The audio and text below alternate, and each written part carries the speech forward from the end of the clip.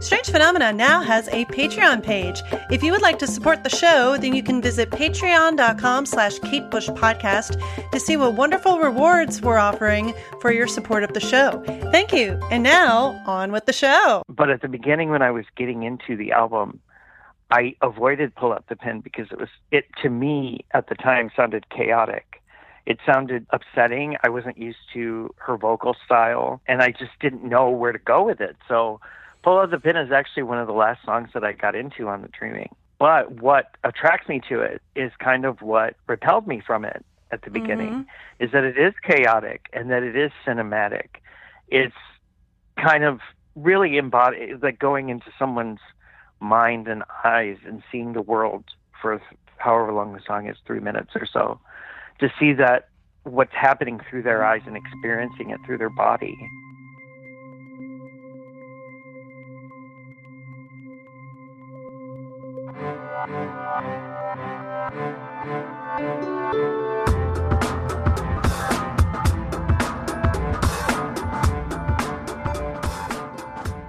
Welcome to Strange Phenomena, music of Kate Bush. I'm Cecily Link, and this week we're going to be talking about the third track from Kate Bush's album The Dreaming, called Pull Out the Pen.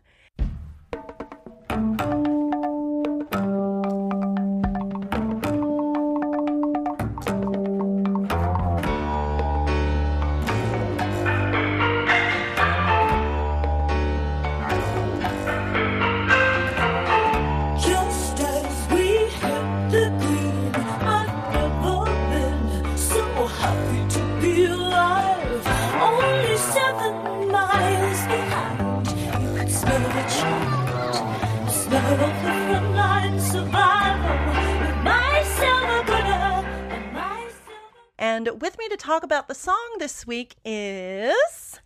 This is Daniel Thomas from Seattle, Washington. And you've been on several episodes before, and this is the first one of you with The Dreaming.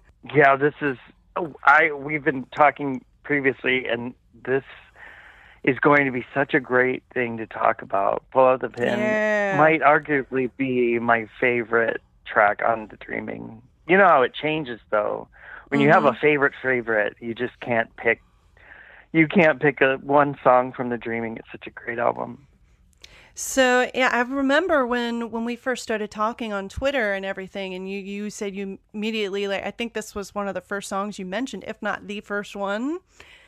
So what is it about Pull Out the Pen that makes it one of your absolute favorite songs? Just to give you some background on it, The Dreaming was the first album that I got from Kate. That's kind of a double-edged sword because it is, I think, arguably her best album that she's made. And it certainly sets the tone for what came after it. I know how much people love Hounds of Love, but I don't think that would be possible without the work that she did on The Dreaming. So it's just an essential part of her music. But at the beginning, when I was getting into the album, I avoided Pull Out the Pen. To me, at the time, sounded chaotic. It sounded upsetting. I wasn't used to her vocal style, and I just didn't know where to go with it. So Pull Out the Pen is actually one of the last songs that I got into on The Dreaming. But what attracts me to it is kind of what repelled me from it at the beginning, is that it is chaotic and that it is cinematic. It really embodies, like going into someone's mind and eyes and seeing the world for however long the song is, 3 minutes or so, to see that what's happening through their eyes and experiencing it through their body. Yeah, we don't have too many videos from Kate. I mean, there could be a lot more. I think her video count is pretty low, considering that she likes directing them and making them. But with Pull Out the Pen, the video is kind of built in to the song.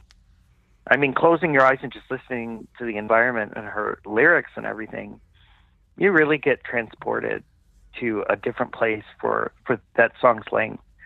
And that is just what made me fall in love with her music. I do agree. This is definitely one of the most cinematic songs that she has ever done, I think. Or even up to this point, especially. Yeah, and it's beyond theater. I know before when we were talking about Coffee Homegrown, we talked a lot about the theater. And that's definitely a theater-feeling song. But this is, I mean, IMAX, huge screen, CinemaScope type thing, 3D, you know, all of the new technology. That's what she gives you with this song. It's just cinematic. There's no really no other word to describe what it does. It is cinematic. Yeah, and in fact, it's interesting that she made this so cinematic, considering that her inspiration for this song seems to have actually been watching actually a documentary on TV. Yeah, I've never been. I know that it's floated around. Like there was some speculation of what she was actually watching, which I would love to see what she had. I mean, I read Wuthering Heights because of the song, and I would love to see the documentary that inspired her. But I mean, it's kind of like an audio commentary almost for what they would show in a documentary, because it's actually really kind of graphic. I mean, the lyrics are graphic, but the visuals are really, it's wartime, and that's what she's singing about. That's how she's making the environment, the production, and everything, which is a whole nother. Her production on this song is that's a separate conversation, because it's so big. But it's a great immersive song. It really just pulls you in. Yeah, definitely.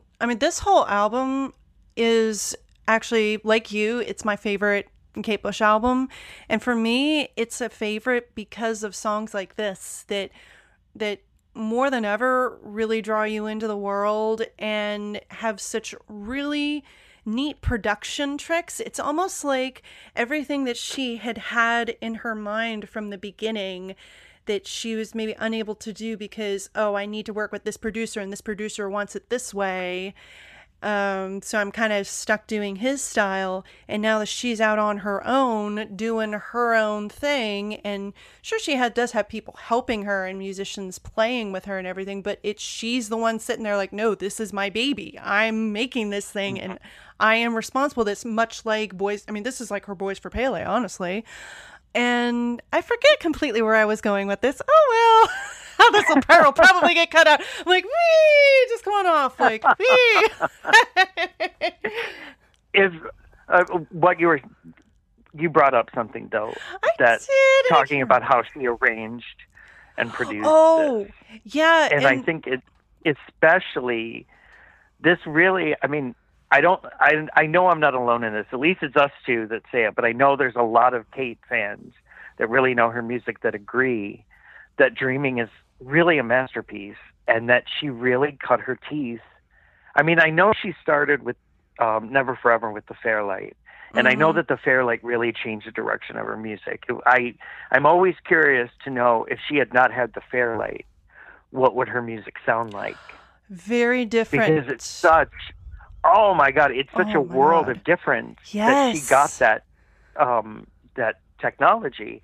But that was her introducing it and using it. I think with the Dreaming, that's when she was like, what could I really do with this? What could I really do if I could dub myself? Or how would I put a helicopter blade in a song? Like, could I do that? Like, what music would I put around it? Well, let's try it.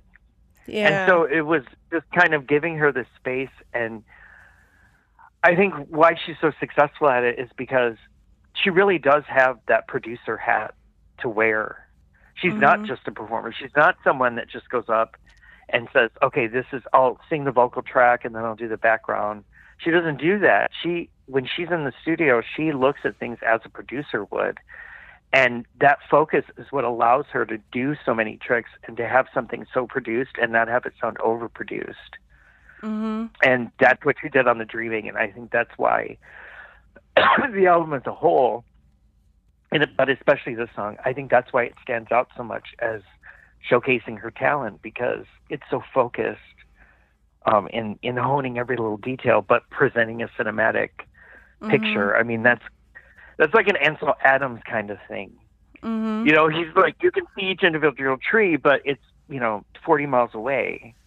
Like, that's what she does with her music. So that's why, I mean, you could just pull out the pen on repeat, and it's the same experience every time. Yeah, and I think what I was trying to get to is that it's almost like the production, like music production in general, had caught up with all of the crazy ideas that Kate has probably had since the beginning. I mean, she's been doing songs from unusual viewpoints, like this song included, we'll get to, but it feels like, oh, now that there's the Fairlight around and I can just sample stuff. I can sample a helicopter. I can sample a car door being slammed for the title track. I can sample my brother whooshing around some bamboo sticks for a whoo for Sad in Your Lap. Like, I can do all this stuff. And certainly I know, like, around this time, 1982, God, one of my favorite albums is Construction Time Again from Depeche Mode, which I know came out in 1983. Oh, yeah, great. Yeah, that's a good parallel. Yeah, and that one, like, I've watched a documentary about them, like, the making of Construction Time Again, and they were going out and sampling, like, them just going out to a construction site and just smashing the shit out of things and recording them and turning them into a drum beat, or they'll take a marble and they'll record the marble falling for some other song. Yeah, and so, like, it's just this whole, like, early 80s, so, oh, we've got this cool technology, and now let's see what we can do with it. And she definitely did that, like, on this song and The Dreaming. It's like, poof, explosion! Yeah, and she may not, you know, a lot of the artists in the 1980s, especially early 1980s, because of that explosion with the new technology and everything, I don't know if she gets credit so much for being that progressive, you know, but if you look at artists that came after her, like you and I have talked a lot about, actually a lot of touring Kate fans talk a lot about how unalike they actually are as artists, that they don't really share much in the way of musical style. But if you look at someone like Bjork, when you look at, like, I think it was Vespertine that she did all of the tiny dubbing and everything and, like, card shuffling and stuff. I mean, that's Kate. Those are Kate Bush tricks. Like, she learned from listening to her. I mean, she obviously said that The Dreaming is a huge influence on her. And I think that's where it comes out, is in the production. So she certainly was, you know, it was 1982 and people, you know, say the 80s and stuff, but I mean, it was really innovative. And she really left her mark. You know, like I said, I don't know how popular she is with people outside of her circle, if she's generally known to people, but she certainly deserves the credit for being the innovator that she is.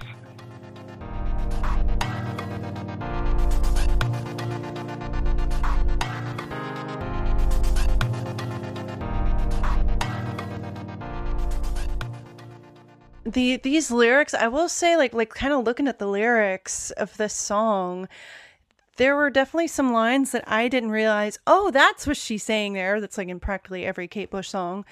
Though listening to this song for the first time, I definitely got what it was about. I remember the first time I heard this song was in 2000, probably late 2005, and I was just starting to get into Kate. I had gotten the whole story, so I had an idea of, like, what her sound was, and I found The Dreaming at an FYE at the local mall and went, okay, well, I hear this one's kind of weird, but okay, I'll give it a try. And I put it on my iPod, and I remember especially listening to Pull Out the Pin, and I was sitting on my top bunk in my dorm room listening to this, and I had no idea what to really expect from this song, and this song scared me the first time I heard it, because because of that, especially that Just One Thing in It, Me or Him, and I Love Life, and her screaming I love life, and I'm just like, whoa, what is him? What? I was not expecting that. It's funny because I was listening to The Dreaming once on my computer. I was doing work, and my roommate at the time, it was low enough where you could hear the song, but you couldn't make out exactly what, you know, the whole composition.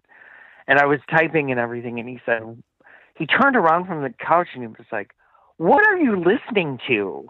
Like, who is that? Like, because it was the part that it was like the I love life at the end, like the real breakdown, like she says, like, I love life like 10 times or something. And I said, well, you know a bit about Tori Amos. And then people often talk about Kate in the same breath, and this is Kate Bush. So he was like, what is that song? So he played him the song, and then he started listening to it, and that was how he got into Kate Bush. So it was funny, like someone that's, he turned around really irritated. And he was like, who is that? What are you listening to? Like, why is she screaming? What is she screaming? Mm-hmm. And then it just pulls you in. And he loved it for those reasons. He loved it for, like, I can't believe she did this. I can't believe she composed this on record. Mm-hmm. How do you build it? How do you structure it that way? How do you build this song where it's screams, but it's piano, and then it's like helicopters? Mm-hmm. Like, how do you make that into a song? But that's Kate.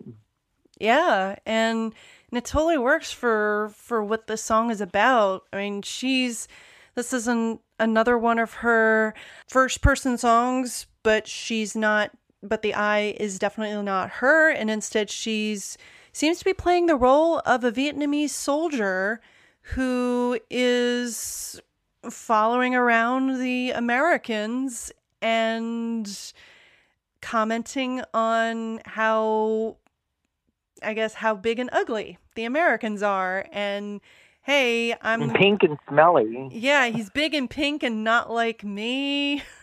Mm-hmm. And she's just, it's like this, it almost feels like this entire song is just a couple of minutes of a longer movie, and it's all like from the point of view of this Vietnamese soldier who's just who's crawling around on the wet, jungly ground and just like slowly popping off all these American soldiers who are just following him in the jungle, and they're in the middle of a war. It's fantastic. I know. I'm just listening to your description, but yeah, it's like, who writes about that now? Yeah. Who writes about history and like crawling into characters like that? Like, I know. I mean, this whole album, even more than her previous albums, is her going into these characters and these unusual viewpoints, for sure. We were talking, I think it was for Symphony in Blue, and we were talking about how Kate uses her sexuality and how she displays it for herself.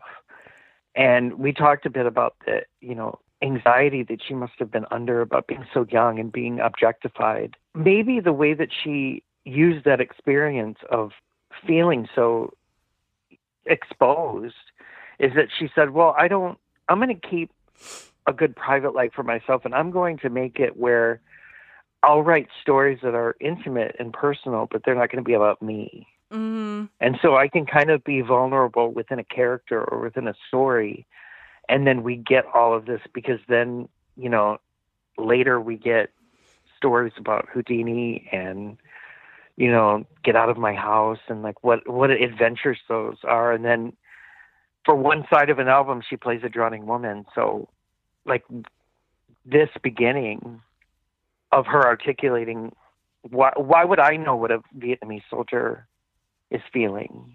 I'd have to crawl into the story and like really take it from his point of view in order to tell that story. Mm-hmm. And so I think maybe, I'm just, throwing it out there, but maybe that's how she used her experience then, because like we said earlier, this imagery is very violent and it's very graphic. Yeah. And how could you go into that and not be vulnerable or, talking about really intimate feelings about survival? Mm-hmm. And so she did that, and that's a gift. So we didn't get, I think maybe it was kind of her rebellion to say, you want me to be a sex symbol. You want me to do, have an image that pleases you. But what I choose to do is write stories and cinematic songs. Mm-hmm. So I guess we want, Kate's still sexy and she's so beautiful in her own right, but she's doing it on her own terms. And so all of that goes into her music. I love that that Kate is willing to write about things other than herself, that she doesn't just go, oh, I'm going to write a romantic love song. Instead, if she writes a love song, it's going to be from somebody else's point of view. Or I guess even in the case of something like Pull Out the Pen here, like I kind of think the overall theme of this song is it almost ties into the title track a little bit for me, in that it's about an oppressed people who are fighting back and trying to survive. And she's even said, like, for the Dreaming title track, that she imagined, she thought of the Aborigines and their beautiful culture and how they were being wiped out. And I feel like that's kind of ties a little bit into this song as well. And there's actually a quote, I'll have to look for it here, where she says that, the Vietnamese, they were these beautiful people and they're just being wiped out by these big lumbering Americans. And I feel like this kind of like ties into almost the album in a whole, where it's like just how cruel people, I guess, can be to each other, and trying to survive and just live.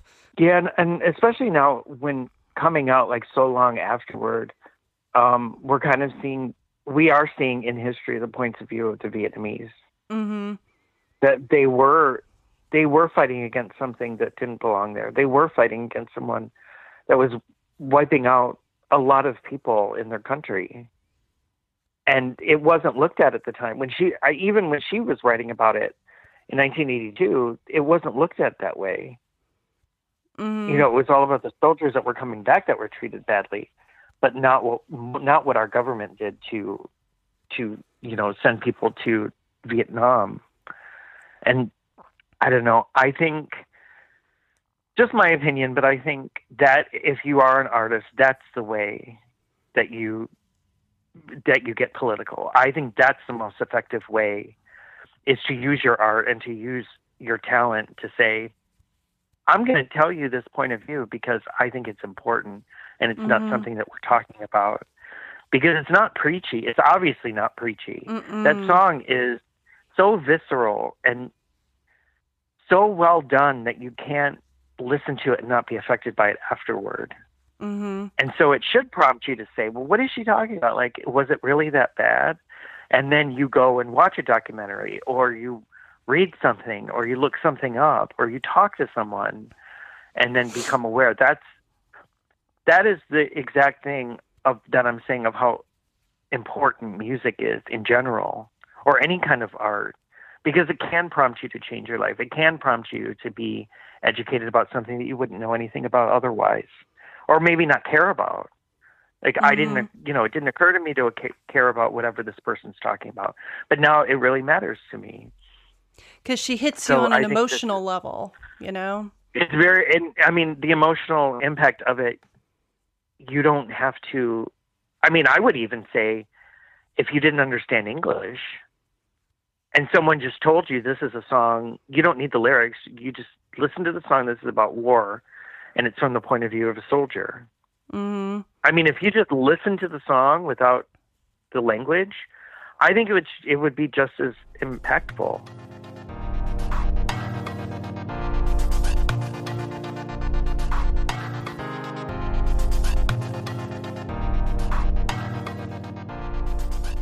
I agree, because she's got, especially in the production, she's got these sound, almost sounds like crickets almost. You got the helicopters whirring, and then the drums like dun dun dun dun dun dun, almost sounds like some sort of drums. I was trying to look into the production actually in the song to see, okay, like, was there somebody playing a particular drum or something to get that sound? But I'm guessing it was just something that was sampled or something, because it...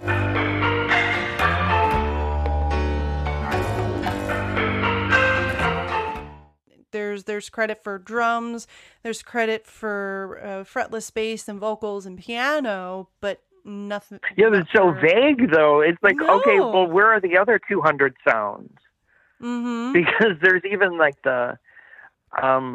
just as we hit the green, I'm trying to think of the lyrics that it corresponds with, but there's also children's laughter. Mm-hmm. There's like a giggle.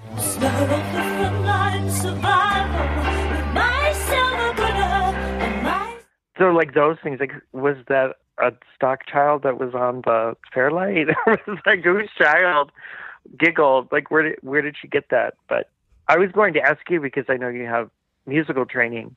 Could you even begin to pick out if you had to listen to that song and play the melody on whatever instrument you play, would you be able to pick it out enough to try to play it? Because to me, it sounds like the case of a lot of Kate songs is that you know that there's bass, guitar, piano, and maybe, I don't know, a tambourine.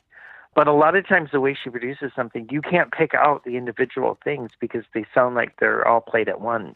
Well, actually, on this one, I was trying to pick out as many instruments as I could. I even turned it way up in my car on the way to work one day, and I definitely got the fretless bass at boom, boom, boom, boom, boom, boom.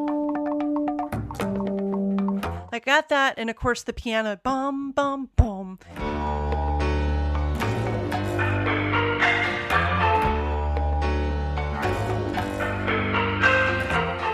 And her vocals, and I know there's an electric guitar that's credited in Pull Out the Pin, but I don't really hear it.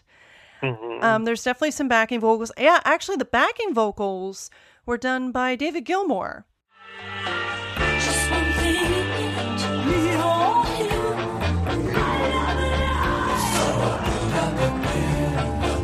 Just one thing, we all here.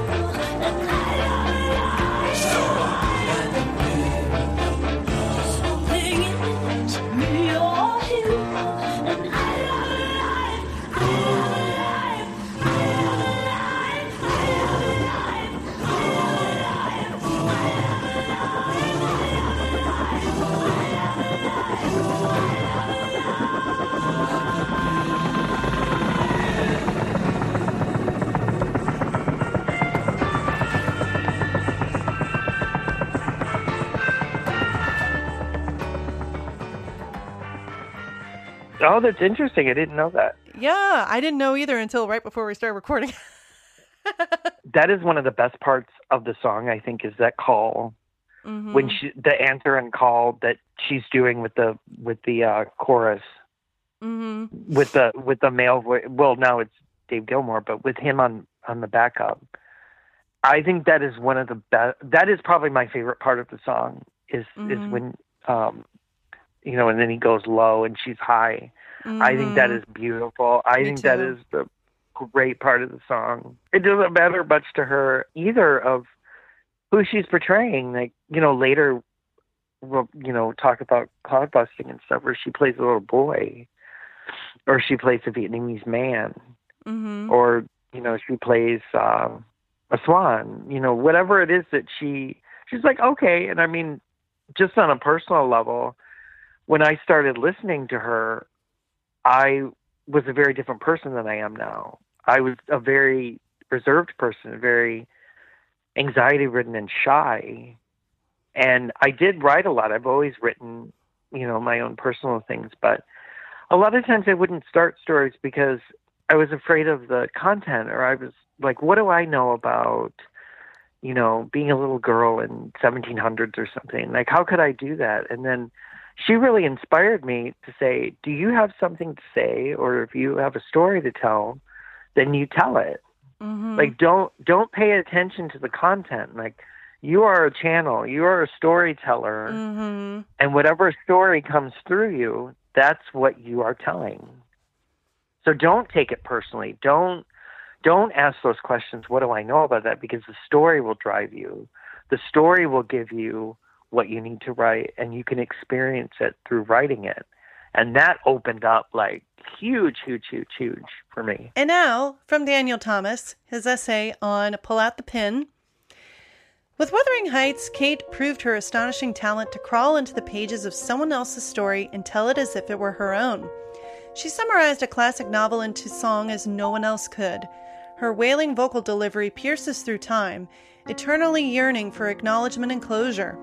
Her lyrics concentrate a lifetime of hateful devotion into a tortured lament. Each note, each measure, whittles the wood into the sharpest edge, a stake for the most lovelorn hearts. Pull Out the Pin tells the story of a Vietnamese soldier who defends his home and family from the pink, smelly American invaders. The song enters the story where the soldier readies himself to kill. We feel his journey through life, Buddha, and death.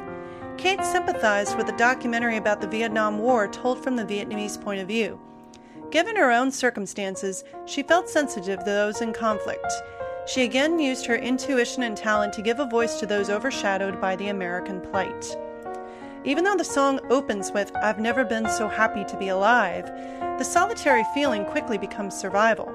The soldier doesn't need Americans to defend his independence, he can do it himself.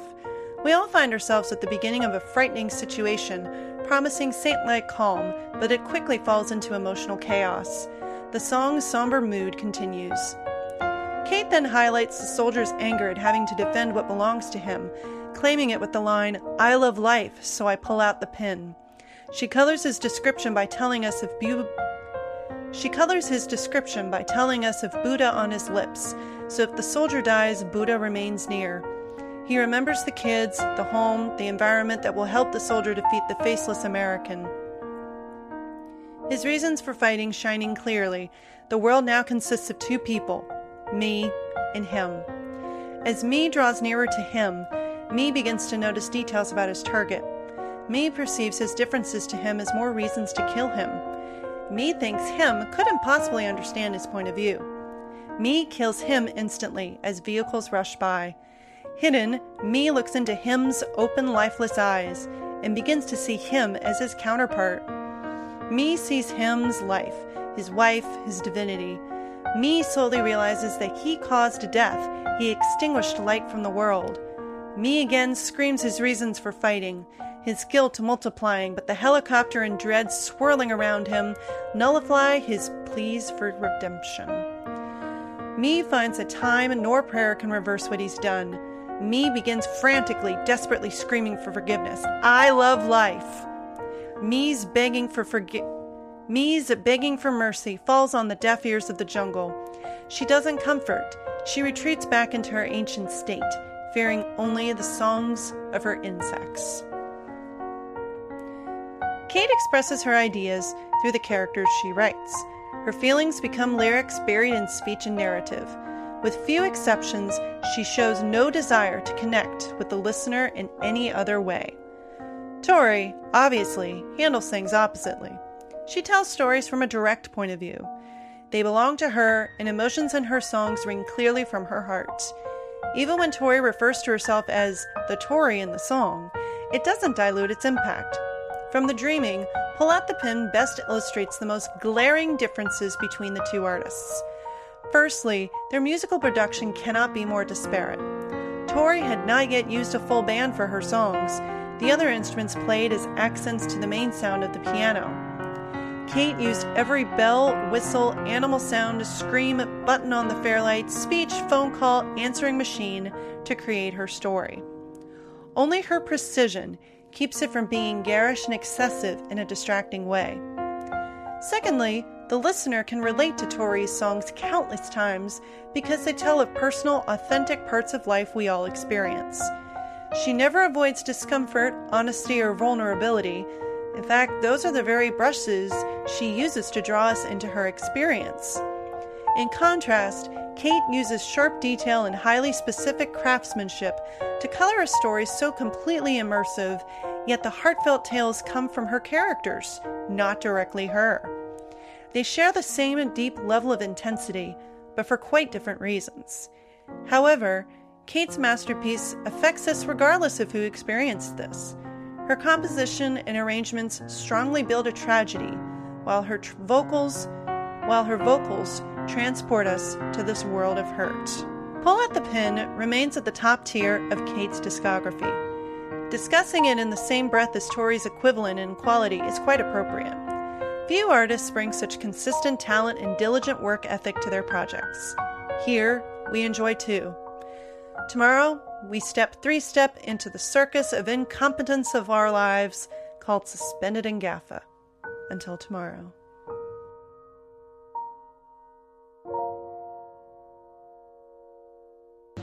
Because the funny thing is, you got Jimmy Bain, right? Who was in a mad sort of, he was in Rainbow and he's in Wild Horses. He seems to play on all the crazier tracks.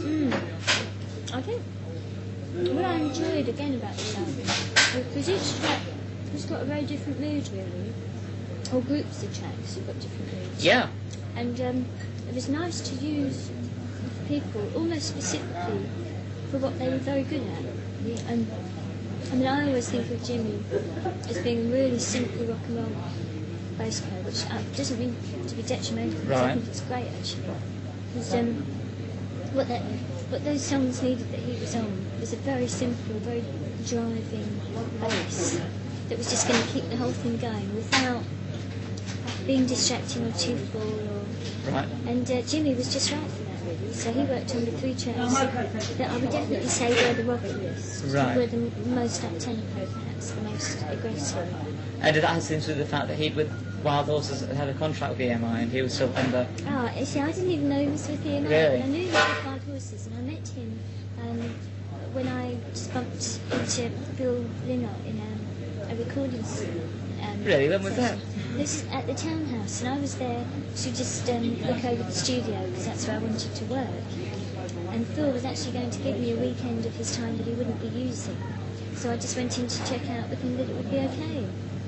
And he was doing a really far-out vocal at the time. Phil was? Yeah, it was really beautiful. And What, I was this for his solo album or...? No, I think it was Thin Lizzy, because the band were there with him. And Jimmy just happened to be there, and I just sat next to him, and we were both going, oh, great voice, thank you. And I just happened to hear that he'd been involved in a couple of other things that I liked, so it was quite a coincidence. And it seemed just sort of right, really, to use him for the rockier tracks. But like, there's a couple of other tracks, like Pull Out the Pin. I really wanted a double bass on that, so I had to get a double bass player. And I wanted it to be quite sort of funky, without being flippant or sort of jazz rock, you know what I mean? And I knew Danny Thompson from having seen him work with John Martin. And I really liked it because, like, with John's voice and his bass, it was really very free and very. I found it very expressionful, not sort of technical, very emotional double bass playing. So I thought he'd be perfect for that track. And that happened with quite a few musicians, where although I've got more or less a set band, there's really quite a few tracks where perhaps guest people come in for this or that reason. And I suppose in a lot of ways it worried me at the start because of perhaps lack of continuity. But then because the songs were so different from each other, I'm glad. I mean, I'm glad now that that's the way it worked. But I did have some worries at the time because I was using, maybe 3 or 4 different people. Right. But I'm actually quite pleased with the way it came out. So you've not really got a band as such anymore, have you? No, that's actually quite a depressing thought. Well, not really. Well, no, I suppose not, because it leaves me nice and open. Yeah, and I think what's interesting, she's actually spoken quite a bit about this song. One of the things is from Keyboard Magazine in July '85. She says, "My motivations are not social or political. It's an emotional motivation where I'm so moved by something that I have to write." Oh, that's evident. Yeah, that's evident on here. That's for sure. It's interesting that she picked that song also, because a lot of times you talk to artists and, there'll be a song that you just, oh my God, this is it. And this tells me about this. And then, they talk about, the artist themselves talks about the song. And then they're like, oh yeah, that didn't mean that at all. I didn't really think about anything about that song. It's like, you just ruined it for me. I know. But she must know. I think if there's one song that she could really point to and say, God, I really did something, I think one of them would be Pull Out the Pin. Mm-hmm. I think she actually knows what a good job she did on that. I think that's one she'd be most proud of, just as an observation. Yeah, she says, this is, I think, also from Keyboard. She says, there was this fantastic TV documentary about a cameraman who was on the front lines. He was a brilliant cameraman, and he was so well trained a technician that he kept filming things no matter how he was feeling about it at the time. Some of the stuff he was shooting was really disturbing. Some of these Vietnamese guys would just come in and they were sort of dying in midair, and he'd just keep on filming. It was strange, the sort of irony that these Vietnamese who were fighting the Americans were Buddhist, and they'd pop a silver bullet that they wore on a chain around their necks into their mouth before they went into battle. So if they died, they would have Buddha on their lips. This is the whole irony throughout history between religion and war. Breathing is about human beings killing themselves. I think that people smoking is one of those tiny things that says a lot about human beings. I mean, I smoke and enjoy it, but we smoke and we know it's dangerous. Maybe there's some kind of strange subconscious desire to damage ourselves. It would seem so if you looked back through history, wouldn't it? Why isn't Kate doing interviews all the time? I know. That's I a love that I'm fantastic- still that's a like... fantastic opening to that. I love that I'm still early enough in this entire project that there are a lot of quotes from her about her songs. Because when I get to the later stuff, it's going to be like, yeah, she's never talked about this. She's never even acknowledged its existence. Yeah, she just kind of released it. And then that was like, here you go. Like, And then oh, kind of hey. left us on the later stuff. Yeah. And then this is from Zigzag in 1982. She says, I saw this incredible documentary by this Australian cameraman who went on the front line in Vietnam, filming from the Vietnamese point of view, so it was very biased against the Americans. He said it really changed him because until you live on the level like that, when it's complete survival, you don't know what it's about.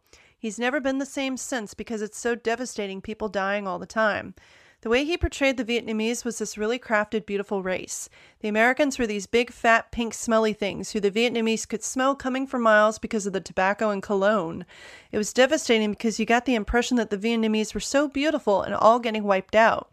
They wore a little silver Buddha on a chain around their neck, and when they went into action, they'd pop it into their mouth, so that if they died, they'd have Buddha on their lips. I wanted to write a song that could somehow convey the whole thing, so we set it in the jungle and had helicopters, crickets, and little Balinese's frogs. We forgot about the frog.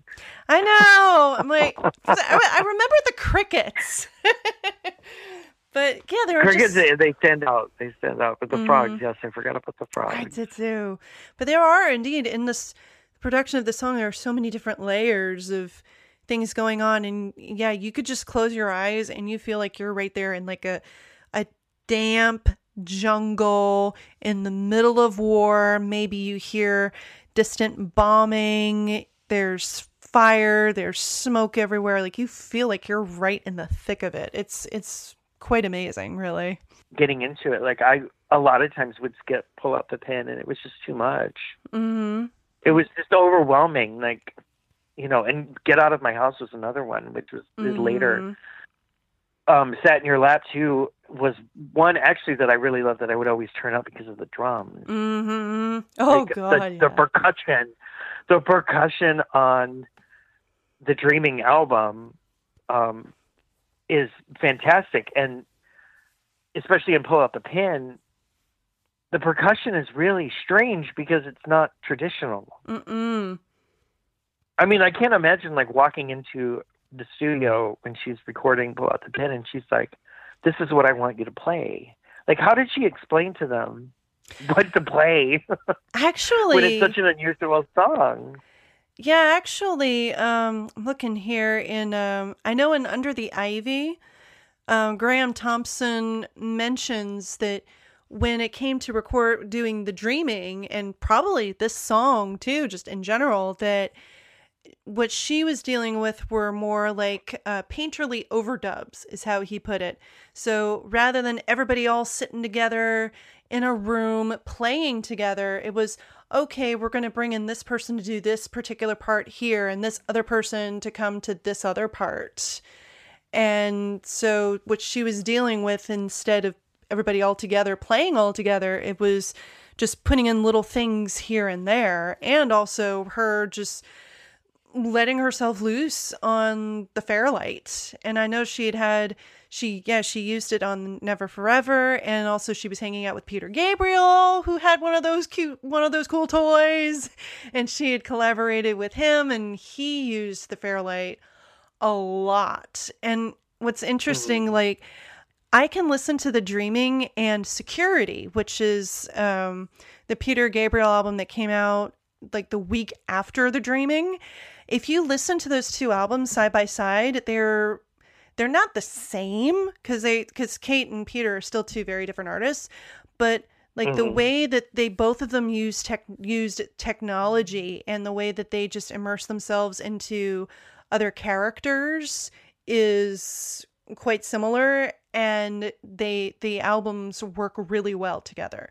Like if I put Sat in Your Lap with Rhythm of the Heat, and then There Goes a Tenor with, I forget the song, San Jacinto, and vice versa, all the way on down, it works really well because both of them using like more like people coming in just for this one part and not jamming together in a room like I'm sure it was done for the Kickin' Side, for example.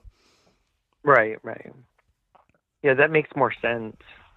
We kind of just have to isolate everybody and say, just do this one particular thing and don't listen to anything else. Because if you tried to like join in and play something, like if you had to, the piano has its structure in the song, but if someone were to say like, I don't know, takes, the instrument that you play and just join in, where would you join in on Pull Out the Pin? Mm-hmm. It's already set. Like you can't, it's not something that's like off the cuff. It's very structured, but I really enjoyed that. I really enjoyed the structure of her songs. It's very obvious to other musicians because I know Tori Amos, obviously, in the 2014 documentary on Kate Bush, talked a bit about Kate and her production. That was one thing that she talked a lot about, of how much she respects her as a producer. And also, it wasn't a Prince interview, but Susan Rogers was his sound engineer for the most prolific part of Prince's career, which would be like, I think she was around from like 81 or 82 to like 88. And so, I mean, in that space, Prince had recorded enough material for, 13, 14 albums. And it wasn't filler. It was true album tracks that he could fill. And she talked a lot in an interview about listening to Kate's music, and what he drew the most out of it was the production and what microphone she used and how she dubbed things and how she arranged things. I mean, Prince was always the one, that used composed, produced, written, and performed by Prince. So he was obviously always touted as the person that could do everything. But if he's looking at someone and saying, what is she doing? How did she get that song to sound like that? I mean, that shows you like what level of talent we're talking about. Yeah, actually, this is a quote from Under the Ivy. It says here, this is actually like talking about how they like put all these songs together. For the musicians, recording the backing tracks for the songs was a process somewhat akin to assembling furniture when the instructions are in Aramaic and written in disappearing ink. A typical session on a song such as Suspended in Gaffa could be a long, strange affair. Bush would first play the song on the piano, and the drummer and bass player would drop in and try to follow. Then the questions would start. The drummer might ask, the second time we go to the fifth section, something strange happens there, and I end up on the wrong beat. Where most musicians deal in conventional verse, chorus, bridge structures, Bush's songs, though not always lacking choruses, were often split into several distinct sections, sometimes in different time signatures. The musicians would be constantly writing down where the changes fell and frantically matching them to the lyrics. Bush would play the song again and everyone would concentrate intensely, trying to find a way of playing such a choppy piece of music as seamlessly as Bush seemed to be able to sitting at the piano. Often the entire ensemble collapsed into exasperated hysterics. Quote, I did a lot of editing together of different takes and it got very confusing at times, says Nick Launay, who was her the recording engineer. Eventually you'd get there, but it would be really complicated. I don't think she had any realization of how complex her songs were. To her, they were very simple. She would explain things to the musicians who came down not in terms of notes, but in terms of the feeling she wanted to get across. She sat in the control room watching intently as they played parts over and over again, trying to capture what she wanted. For much of the album, Bush, his producer, was fighting the creeping suspicion that many of the musicians were looking at her and thinking, God, does she really know what she's doing? Some of them were indeed having doubts along those lines. Hers was neither a conventional nor terribly musical way of working, and it was hard work for the session players, even those who had played with her for several years. She was really breaking ground. Mm-hmm. I mean, those types of views, like, we thought she was crazy. You know, I regretted taking this job. Like, you know, those things people say, and then it's like, but she knew what she was doing, and look at what we have. Mm-hmm. That's a wonderful story, because I can imagine, like, I mean, I defer to you because you have the musical training. I don't, but in order to get a great idea across, you have to be able to explain it, and it has to be clear. The direction has to be clear. Knowing what little I do about music, I just don't know how you explain something that play a feeling. Mm-hmm. Like, that's so abstract. Like, how do you play a feeling? Just tell me what you want it to sound like. No, you have to make it sound like he's running. Mm-hmm. You have to make it sound like he's breathing his last breath. Like, how do you do that with a guitar? How do you do that with fretless bass? Like, I don't know. And also, and then you play something, and it's like, no, don't do that. And also, especially for session musicians who are more used to, okay, we're supposed to come in and just play this one chord and yay, kind of get it over with. But yeah, that's not the way Kate likes to work. And it's definitely what makes her unique in that she's more about just the emotion of it rather than like, being technically correct or something like that. Yeah, that's. I think that's really evident. You don't hear training. You hear practice, and you hear honing a craft. In Tori, that's another way that they're dissimilar. In Tori Amos, you hear the training. Mm-hmm. You hear that she knows exactly what structure goes where. She has been trained to look at music in a very specific way.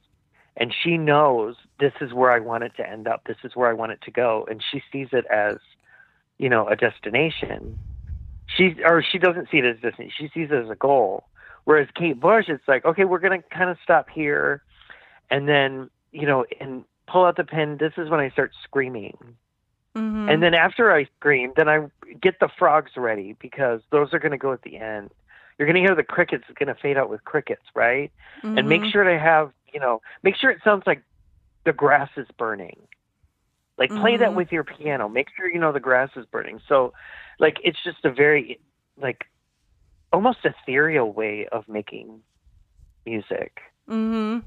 Because she's not looking like, I could structure it this way and it could come out. She was probably saying, I'm going to play this piano piece, but I'm going to think about what he's feeling while he's walking through the jungle. Yeah. And that's what changes her music. That's what drives her. Tori can have that emotional impact, but it's in a different way. Mm-hmm. Tori could never sing Pull Out the Pen, and Kate could never sing something like, Never Seen Blue. Here in Your Hand or something. Yeah. I listened to Never Seen Blue earlier today, so that's why it's in my head. No, you're right. I know that's like, where did you pull out that track? Because that's not a very well known track.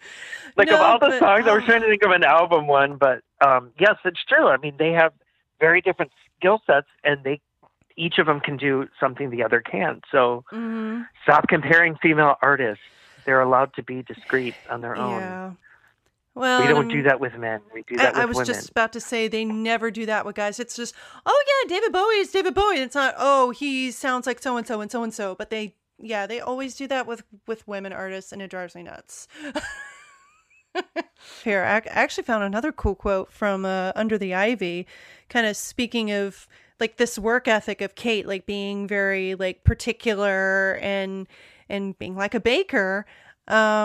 This is actually about when she started doing the sessions for The Dreaming. Because she was using a commercial studio owned by Virgin Records, Bush was at the mercy of their schedules. The townhouse had other bookings, and Nick Launay, was needed elsewhere, so the sessions moved to Abbey Road for several weeks in July and August, where she worked with house engineer Hayden Bendall, whom she first met when she was working on Roy Harper's Universal Soldier. They recorded Pull Out the Pin and Night of the Swallow during the sessions, which Bendel recalls as being, quote, fragmented, difficult, very long hours. Everyone worked very hard. Yeah, I don't envy him. I mean, the result was fantastic, but I just can't imagine how they got there. God, it must have really been something to work with her during that period, because it was just, I don't know, they didn't have a basis for anything. No, they didn't. The Dreaming doesn't sound like anything that she did beforehand. You know, you can hear pieces of it from, you know, pieces of Never Forever are in The Dreaming, but these are all turned up to like 11.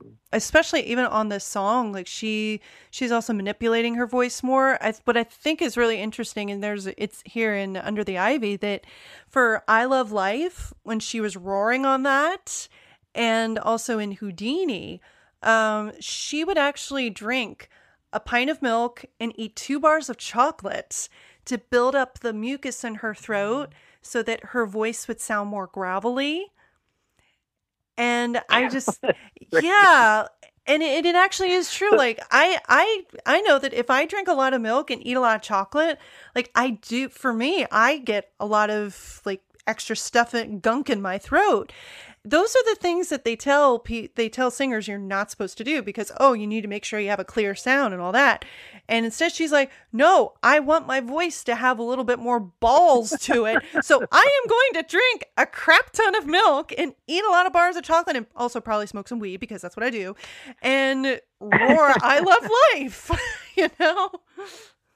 It's funny because some of those methods are what Mercedes McCambridge, I think it's her name, used to be the voice of Reagan in The Exorcist. I think she ate raw eggs and drank whiskey and smoked a lot, and she was tied to a chair. And then she said that her voice just started doing really strange things. So when you listen to The Demon and there's crackling and stuff, that's just her voice. It's not effects. Oh, wow. Because of what she was doing to her throat. So there's some points in the dialogue where you hear crackling like someone's really sick. But it's just her voice of what she was able to do. She was a radio voice actress as a career, and then got that job. So she said, it was really easy for me to imagine what was happening in the room, because I had to do that for radio. But Kate's voice it's so funny, because you go to her first song, you go to Wuthering Heights, and it's so high and lilting. And then you hear, you know, what she sounds like on The Dreaming, where, you know, Pull Out the Pin, she's screaming I Love Life, or like, you know, Sat in Your Lap, of how she's just wailing.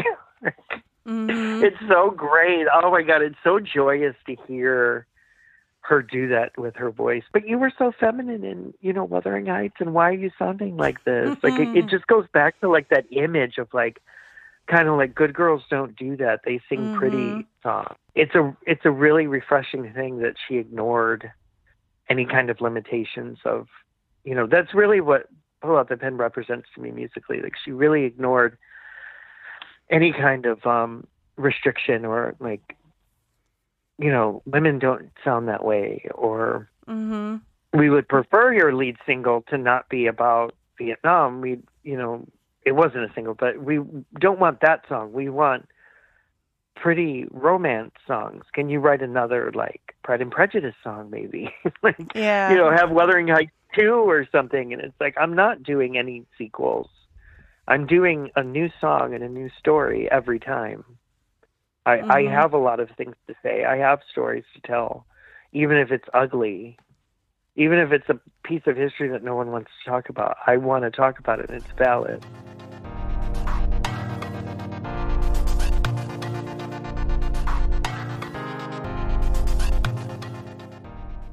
Well, and also at this point in the 80s, I think we were just starting to kind of deal with the aftermath of Vietnam. And that's actually something that's come up on another podcast that I listened to called 80s All Over. And it's these two guys who actually lived through the 80s. And they're going through, month by month, they're going through every single movie that was released in the 1980s. Like, they're talking about not just the big movies, but like even little movies that only got released for a couple of months, sometimes at a time. And there have been a couple of songs I've caught up with reality. At this point, they're in mid 1984. And there have been a couple of movies, like Vietnam-themed movies, and of course the Rambo series. And they pointed out after one movie in particular, I can't remember, maybe it was Rambo First Blood, that it feels like, okay, now we're starting to deal with the aftermath of it. And that was about this time period, 1982. So. Yeah, I remember as a kid seeing all of like the 2020 in the news specials that they started interviewing soldiers and what they actually saw and what they actually did and reviewing policy of what led them there. It was a focus. I mean, you know, it's certainly something that still needs to be talked about. I mean, we always need to talk about our history. Mm-hmm. But this is such a unique way to talk about it. Like, I'm not going to talk about governments. I'm not going to talk about communism versus democracy. I'm going to talk about what it feels to be a soldier, that your home is being invaded and I'm running from bullets and I'm hiding so that someone doesn't kill me, someone that invaded my land and that they're going to kill me. I'm hiding from them. That's how I'm going to talk about the Vietnam War. Lately, I've a big deficit in music that talks about social issues. We don't have access to that. I don't really know of, you know, music that's coming out in everyday life that is talking about things at this level. And I think that makes Pull Out the Pin stand out even more today because we don't talk about the things that we need to. We don't revisit history. We don't have, you know, many people in music saying, are you aware that this is happening? Or that this did happen, that this is our history that we need to take responsibility for? Mm-hmm. And so it makes, like, talking about the song now, it makes it like, God, I wish we still had that kind of presence in popular music. And having her telling something from a, like, I mean, especially on this song, it's the natives' point of view, and just putting in these, I think probably one of the most graphic lines on this song, and I actually did not realize this is what she was singing until I really dug into the song for this podcast. In the first verse, only 7 miles behind, you could smell the child, the smell of the front lines at survival. Oh my God, that's one picture. That's only one picture in that song. And I mean, that makes me think of napalm and the use of napalm and by the soldiers for just trying to wipe out as many people as they could in these villages, and people running around on fire. And actually this line makes me think of, I think it might have been Platoon or The Deer Hunter, one of these other movies I remember watching for a movie project that actually has soldiers in Vietnam, and it makes me think of that movie, and that image is it's harrowing, really. Speaking of graphic. Yeah, those movies were pretty graphic. Oh yeah. Probably necessarily so. Yeah, you learn to ride the earth when you're living on your belly and the enemy are city births. Who need radar? We use scent. They stink of the West, stink of sweat, stink of cologne and baccy and all their Yankee hash. I was going to ask you where you feel within the songs of The Dreaming, where you would put this in, just like a ranking of like either being, you know, effective, like making a statement, or being effective. Like, where would you put, because there's so many strong songs on, there's a lot of really heavy things that she talks about on The Dreaming in general. Mm-hmm. I mean, I know you've already talked about it, but in Sat in Your Lap, I mean, so much of it is just anxiety. Mm-hmm. I mean, like, Sat in Your Lap is the length of, you know, that song's length is a panic attack. Mm-hmm. You know, and it sounds that way, and she built the music that way. And There Goes a Tenor sounds like a bank robbery.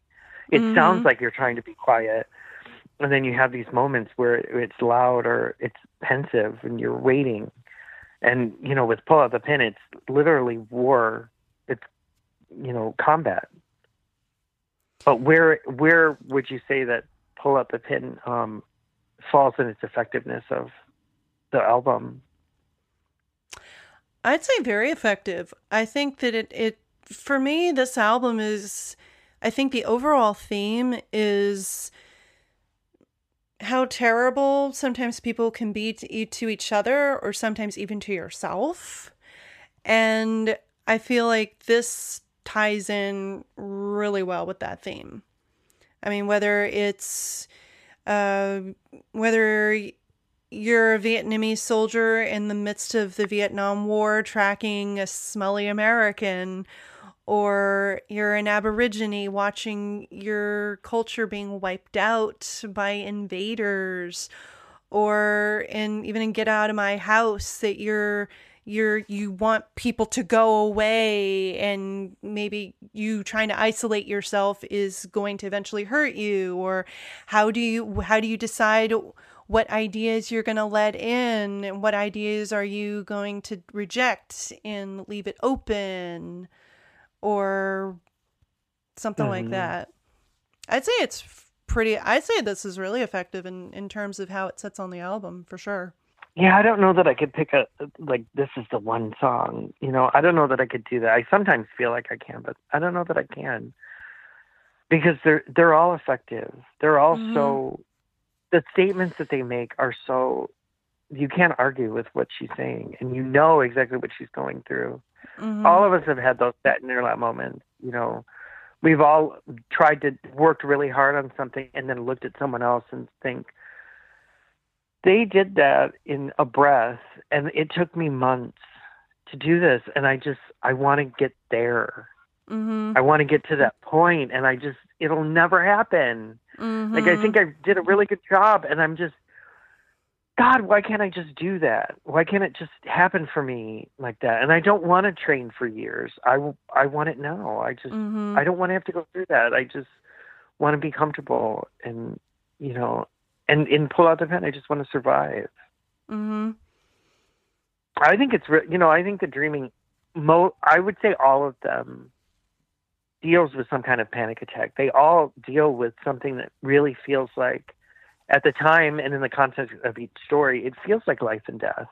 This literally is life and death because they both have guns, but panic attacks can feel like life and death.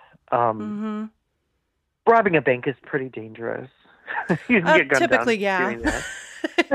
Yeah, usually it carries that. Or feeling stuck. I mean, suspended in death is coming, but that's another one, Everyone has felt that way. Everyone is like, I don't know what I'm doing, and someone please come and get me, because I can't help myself. My hands are tied, and I just really feel helpless, and I really need something. Why do I feel this way? And I'm also thinking too, later on in Night of the Swallow, that's somebody who, I want to go and do this job, but I feel stuck.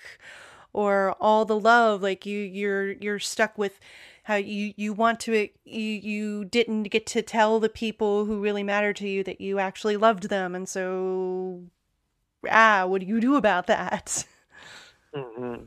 This is one of her most cinematic songs, for sure. And I really wish that there had been some sort of video, even though this wasn't a single, but I wish that there had been a video for it.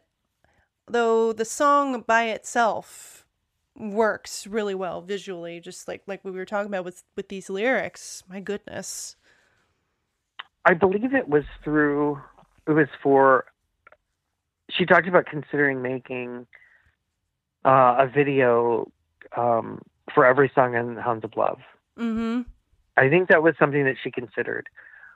What I wish would have happened is that she had done a video for every song on The Dreaming. I think obviously the Ninth Wave and everything is a self-contained video. I mean, that could happen because it's a self-contained story.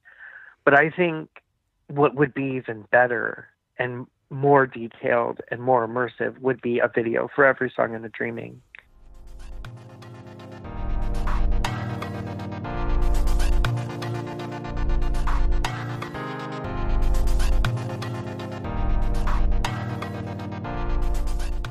That would have been, oh my God, and especially Pull Out the Pin. I was really disappointed that she didn't include anything from The Dreaming on the before the Dawn tour, because it really felt like, couldn't you do just one song? from the Dreaming. Like that was so Yeah. pivotal for your career. Like, could you have just included it? But it's her choice. It's her music. But Pull Out the Pin on a stage would have been mind-blowing. Mm-hmm.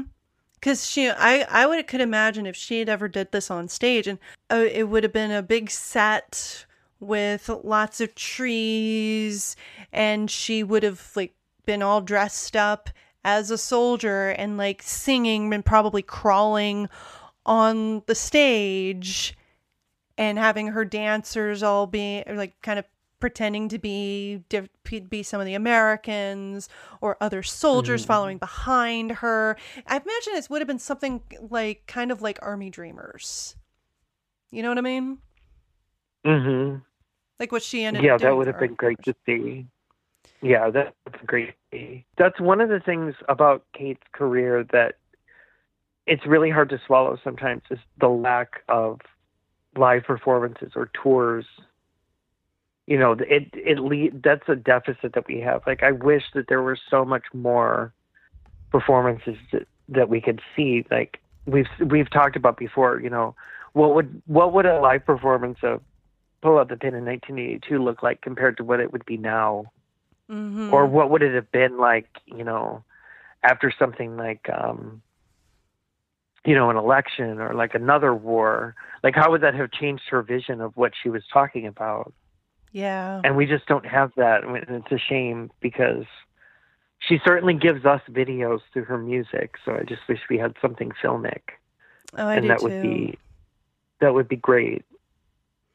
Because I would love to see her just go back to her older music. And I know there's the remasters, so obviously she's thinking about her older music because of the remaster box sets. But I mean, go back and like revisit this and maybe do a piano version or do some other little version of it. And just like, how do you feel about this song now? I wish she would. What I really wish she would do is I wish she would work with a dance company and choreograph an album. I could see her Prince, doing that. Prince did. He worked with the Joffrey Ballet. I think it was in '93, and 4 choreographers picked, I think, at least a few, 3 or 4 songs. They could pick any song from the catalog, and they just made dance routines to it. And the Dreaming, especially, that more than any other album, I know people really love Hounds of Love, but more than any other album, I think is probably the most visual. Mm-hmm. In my opinion, it is. And I would love to see what some really talented choreographers could come up with to express the ideas that she has on that album. And especially Pull Out the Pin, because Pull Out the Pin can't be that literal. Like, it has to include that emotional aspect of it. And I would really love to see what, you know, she was a dancer. She did some great dancing in her performances and videos and the tours that she had. So if she could work with them, we really need to talk to her agent. We really need to For talk real. to her and say, like, would you consider doing this? Because we've got some really good ideas for you, and we know your music really well. So I think you should listen to us. Well, Or someone could do a Broadway show of her music. You know. Well, I will say there were rumors that she was considering doing Sat in Your Lap for the first part of Before the Dawn. And that would have been, I'm not quite sure the adjective, it would be a positive adjective, because, she'd be at least revisiting some of her older music, but also hearing her try to do something like Sat in Your Lap with her current voice. Like, would she end up moving it down, or like, would she end up transposing the song? Because I know even Tori has done that with a couple of her songs live since she's gotten older and her voice has changed a little bit. Mm-hmm. Like, would Kate have done that? And maybe if she did something like Pull Out the Pin now, would she, I mean, it's not that wide ranging of a song, but would she change it in some way? Who knows? That was the first thought that came to my head when you said that. It was like, but how would she sing it though? What key would she sing it in? Because she wouldn't sing it in the same way. No, I mean, that song, like a lot of her songs, is very high range. It's very rangy. It's not something written for the average Joe Schmo listening to the radio so that they could sing along with it. No, that's not what she does. No. No.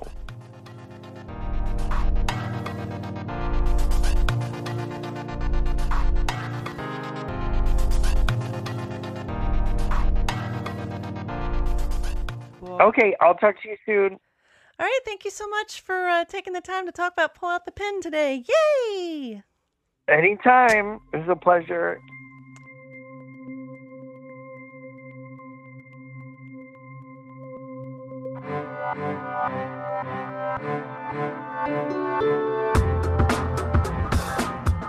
If you have a favorite Kate Bush song that you would like to talk about for a future episode, or if you know something about this week's song that we didn't get to in our discussion, you can contact me at the following places. Email kbcast@linkmedia.com, that's link with an E. The contact form on my website, kbcast.linkmedia.com. On Twitter, @StrangeKateCast. On Facebook, facebook.com/KateBushPodcast. And also, we have a hotline. So if you would like to call and leave a brief message talking about your favorite Kate Bush song, or if you just want to ramble about Kate Bush for a couple minutes, we'll consider playing it on a future episode of Strange Phenomena. That phone number is 1-757-349-6886. That's 1-757-349-6886. Join me next week for a discussion of the fourth song from The Dreaming. We're keeping on with the dreaming here, and we're going to be talking about Suspended in Gaffa. See everybody then. It's NFL draft season, and that means it's time to start thinking about fantasy football. FantasyPoints.com features industry-leading experts and prognosticators using proprietary hand-charted data to help you score more fantasy points. FantasyPoints.com is the place to go for whatever kind of fantasy football you play. Whether you play fantasy football, daily fantasy sports, or do a little bit of everything, Fantasy Points has the meticulously researched content to guide you to victory. And why wait for the fall? Fantasy Points also covers the new spring football league, the UFL.